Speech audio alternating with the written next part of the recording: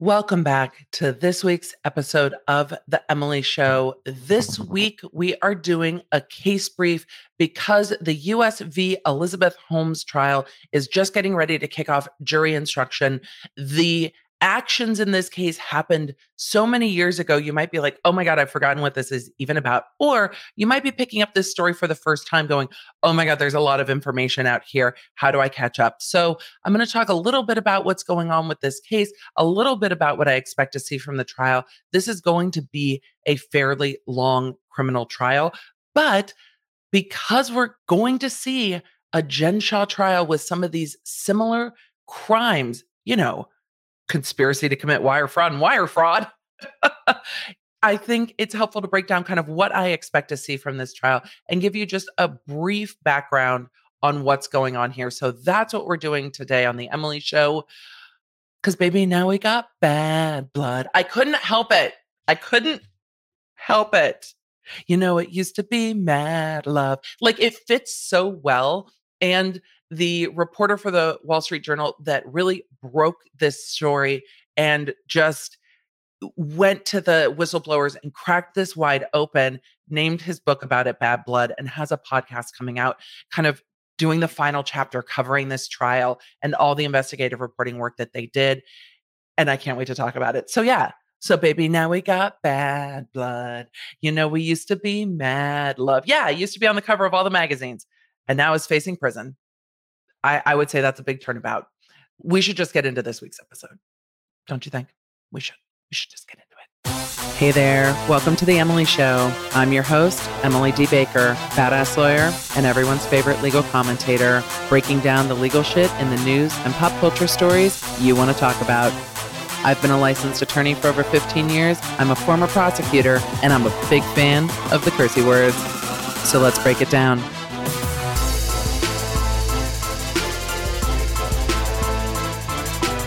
I will say I'm recording this on Monday, August 30th. This episode airs on September 1st. Can you believe it's September? I can't either. I can't believe it.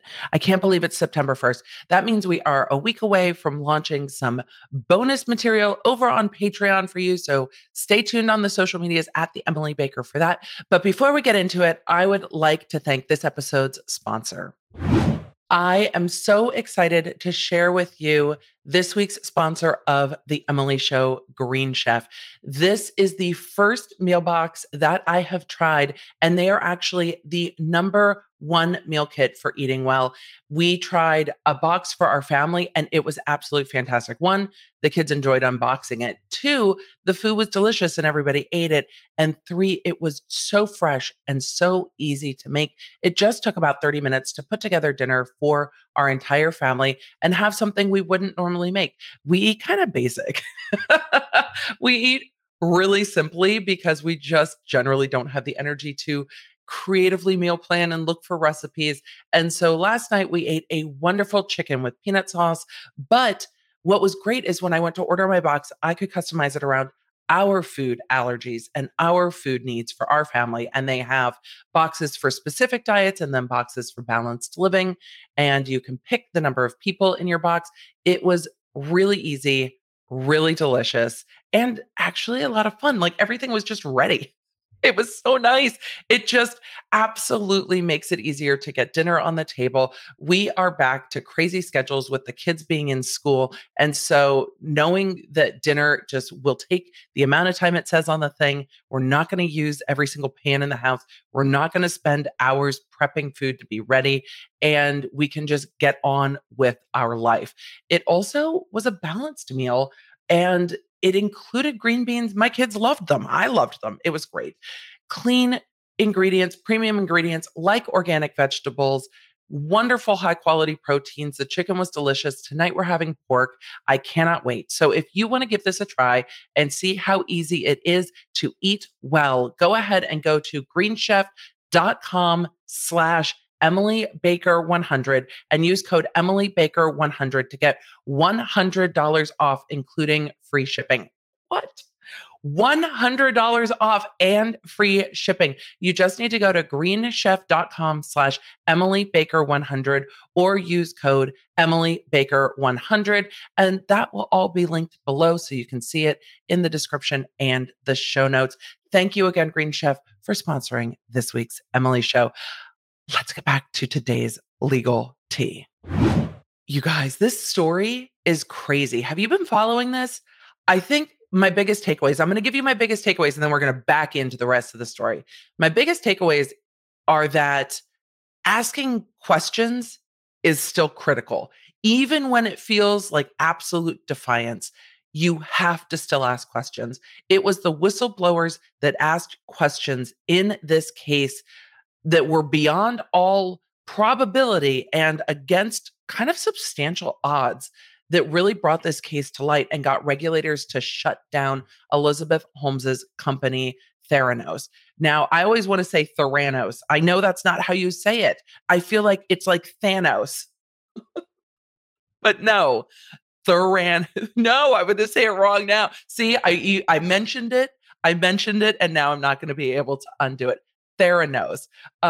This company was supposed to revolutionize healthcare, and everyone genuinely wanted to believe in this premise because people, I think, are generally good and wanted to believe that this device, this technology, this female 19-year-old wonderkin unicorn was going to revolutionize it and make healthcare accessible for all, to revolutionize the way we test, to just take a finger drop of blood and be able to run hundreds and hundreds of different tests with it on this little machine she called the Edison. And they were going to be in your local pharmacies at a Walgreens or wherever. And it was going to make healthcare affordable and accessible so that money and access wouldn't be an issue to running blood work, so that you could detect disease or changes more easily and more quickly and at the onset. And you wouldn't be deterred because you didn't want to have vials of blood taken. You didn't want to go drive to a Quest or a LabCorp and have to, do all the things, fasting, all the things you have to do before blood work. And people, the investors, the board, people wanted to believe in this premise.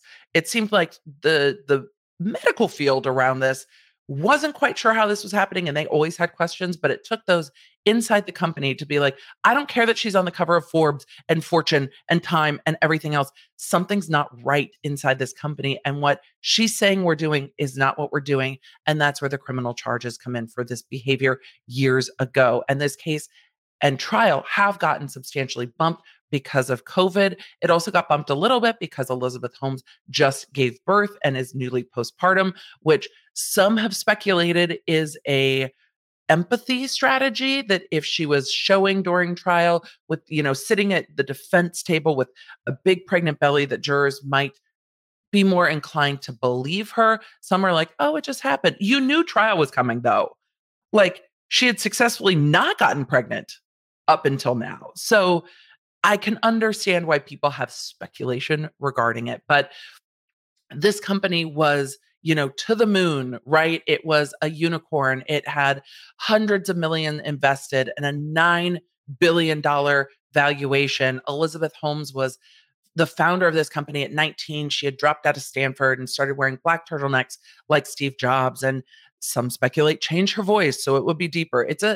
From the interviews I've watched, and I've watched quite a bit at this point, it is fairly affected, which also I found offensive as someone who was picked on for having a low voice as a female most of my life.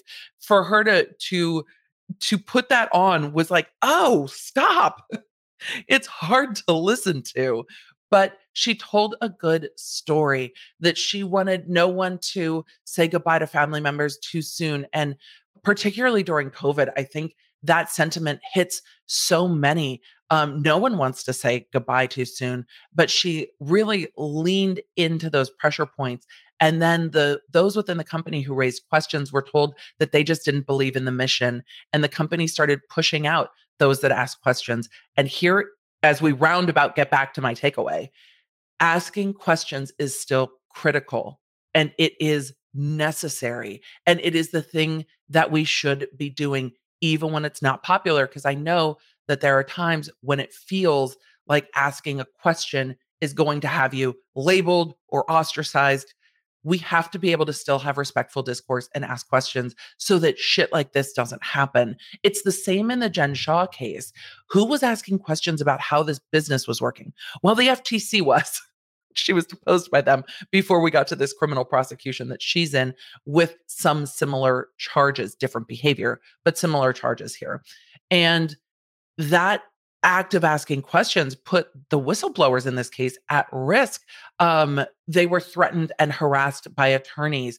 They were followed. It's quite staggering to listen to. And Brian and I sat down and watched The Inventor, which is on HBO, and Yahoo Finance has something coming out on YouTube actually today about this case as well. Because as we're gearing up for trial, there's naturally more interest in like, wait, what was that again? I don't remember what happened with Theranos every single time. What happened? Remind me again. So there's quite a lot of information out there, but as we were watching it, she built her board of directors with well-connected individuals, people who were, former secretaries of state, generals and four-star generals from the military, very, very large personalities and reputations. And watching that, Brian was like, do you think that she was building this board to get government contracts? And I was like, I didn't even think of it, because my head was more in like the Tom Girardi space going, she's building this board not just for clout, but for protection. Because who's going up against all of these people? It's that social proof, right? If this is her board, if like the head of medical, whatever at Stanford left their tenured position at Stanford to join her company, then the questions we have maybe aren't the right questions, because all these really smart and really well-respected people believe in her. And we want to believe this because it's such a good thing if it's true, that people override their red flags. And I think the media overrode their red flags and is now having to go, oh yeah, I know we hailed her as like the second coming of Steve Jobs and Thomas Edison, and it was all seemingly bullshit. The machine she sold and the technology she sold never worked. And it brings us to the question that's really going to come up in this trial. Is she a fraudster? Is she a victim of hubris and the vibe in Silicon Valley? Is she just another Silicon Valley entrepreneur that overhypes and overbelieves their own shit? Or is she a victim in another way, which might come up at her trial? So what she's charged with now, because there were additional charges that have been dismissed, they have had some wins in court, and we'll talk about that. But the thing she's charged with now is conspiracy to commit wire fraud against the investors and wire fraud. So the hearts of this is really the conspiracy to spin the tails, take the money, and then the act of transferring money from investors into their bank accounts. There were other charges that were struck from this complaint with regard to defrauding doctors and defrauding patients. The court found that those weren't substantiated and dropped those cases. There's also a co-defendant in this case. Co-defendant in this case, Sunny Balwani, was also said to be her lover during this time, or her boyfriend. I don't know. It feels so weird to say boyfriend with grown adults. He's also 19 years older than she is during this time. And court documents that were recently unsealed, by recently, I mean like 2 days ago, unsealed per a journalistic request, indicate that with the mental health information that she has submitted to the court, well, her legal team has submitted to the court, that she might be arguing that she has PTSD, that she was manipulated by Sunny, and therefore she didn't have the intent to lie. She didn't mean to mislead investors. She was being told what to do. And this is a woman who sold technology that didn't exist to a $9 billion valuation, to people leaving tenured positions and former secretaries of states being on her board. This is a woman who can sell. If she cannot create, she can sell. And so I wouldn't be surprised if she takes a stand in her trial to try to sell the jury on the story that she is either a victim or that she never came up with the intent to defraud because she believed that her machine would work, even though others told her it didn't. They just didn't believe. She believed. And because she believed, she was not defrauding.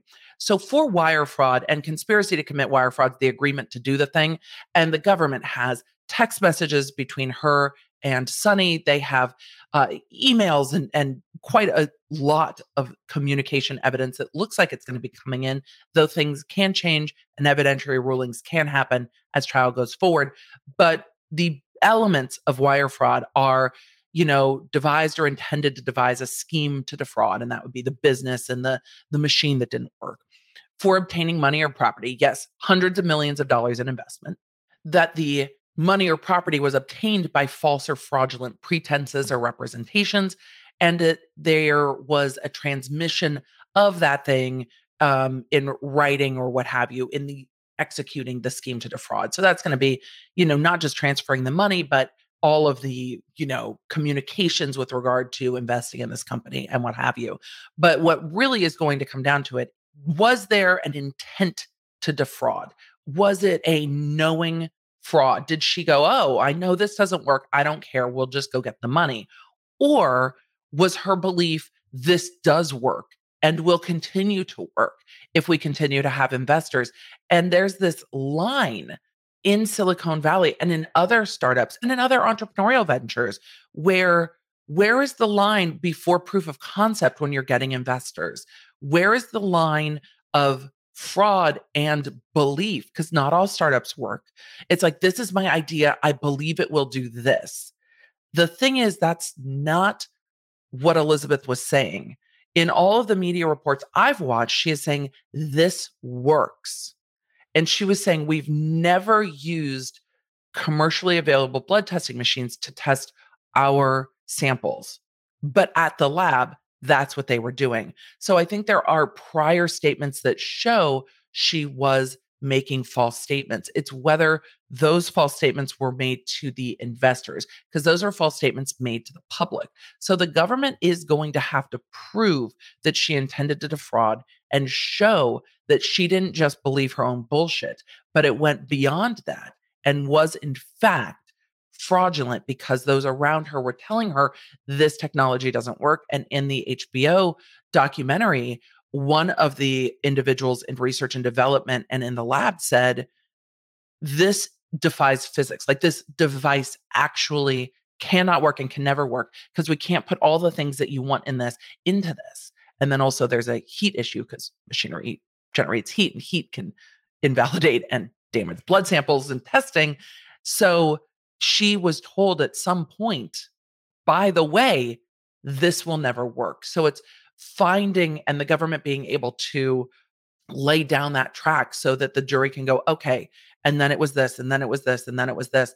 And what did she continue to say? And what was she continuing to sell investors and to sell Walmart? Because Walmart did invest in her and invest in her company and put these machines into a Walmart.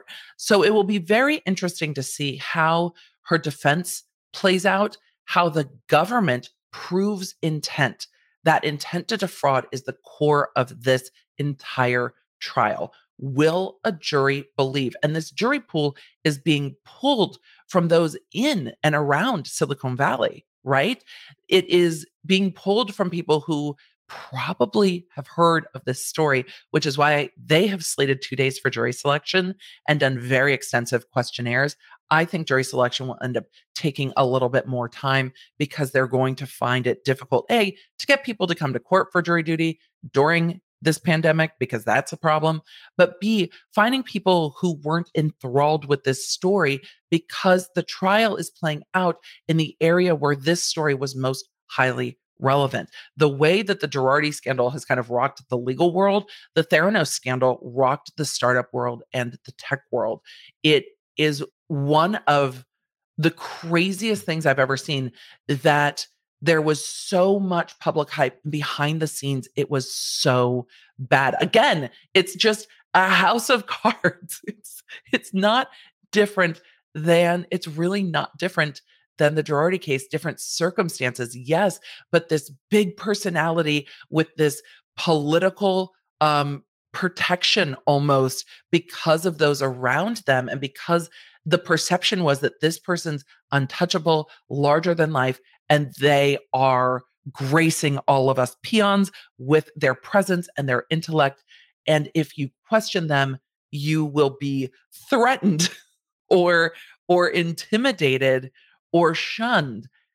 And the personality type there just seems to follow along a particular pattern for me, but that's just my own. Watching these cases kind of parallel, watching Girardi and Holmes and Shaw kind of parallel, it's the same thing. It's larger than life. It's bigger than big. It's you just don't understand what I'm doing. You're not dreaming big enough. And then the surrounding of others to make them seem as important as they seem to themselves. And that is how this entire case ended up happening and then crumbling down. There are two whistleblowers plus the author for the Wall Street Journal who also wrote the book Bad Blood, that is actually not a plug, but also if you're interested, it's available on Amazon. John Carreyrou was the one who really brought this to light. My only statement on that is the original Wall Street Journal article, the title was actually kind of innocuous. It was not this clickbaity, I don't know, maybe I've been on YouTube too long, this kind of big, crazy title like fraud. Well, I guess that would have been a very big allegation to make in the Wall Street Journal. What the fuck is happening at Theranos? I don't know. But no, it was just like, hey, there's problems here. And talking to these whistleblowers, and Erica Chung and Tyler Schultz were the ones who, at their own potential peril, came forward and said, no, this is what was happening. And I expect that they will be critical witnesses in this trial. Tyler Schultz, his grandfather, former Secretary of State, actually was one of the investors. And when Tyler brought this story to him, didn't believe him. The grandfather didn't believe him and was like, yeah, I don't believe you. It wasn't until later, and Carreyrou brought this story to light, that then the whistleblowers started to be believed. Erica Chung actually went to the regulatory agency because, again, this was a blood lab that was operating in this company, and that is heavily regulated. And so her whistleblowing to the regulatory agencies is what got the lab shut down, and that really pulled the bottom out of that company. But she was a young woman. She has a TED Talk talking about her experience of connecting with Elizabeth Holmes's story, of connecting to the mission of the company and wanting this to be the only company she worked for because this mission was so important to her personally, and how the power of that story pulled her into and made it difficult for her to be a whistleblower. And this is why the law has whistleblower protections, so that people can raise the red flag, that people can ask questions. But even with Tyler Schultz's experience, you see that when he raised questions, his grandfather was already so bought in to the hype and already so bought in reputationally that he couldn't listen to his grandson, who was working inside the company, and believe what he was saying. And that is how things like this happen. And I wonder how much we're going to see as people really dig behind the curtain of Girardi and of Jen Shaw. Where's the Erica Chung and Tyler Schultz of those organizations that were inside, tried to raise questions, and were ostracized or run out or threatened or intimidated? Where are the whistleblowers in those cases? And I think that we will see them. Clearly, Jen Shaw's case is moving forward to trial faster than the Holmes case did from the time of indictment to the time of prosecution. But we'll see if the Girardi one moves this direction as well. So, in talking about the trial for just a moment, I mentioned that the defendants had some big wins. Both Elizabeth Holmes and Sunny Balwani had some big wins. One of the big ones was getting a number of these charges kicked out. The ones regarding doctors and patients. So those they're not facing. They're only facing the wire fraud with regard to the investors. And by only, I say that's still 6 different charges of conspiracy to commit wire fraud and then wire fraud. 5 of them wire fraud, 1 of conspiracy to commit between the 2 of them.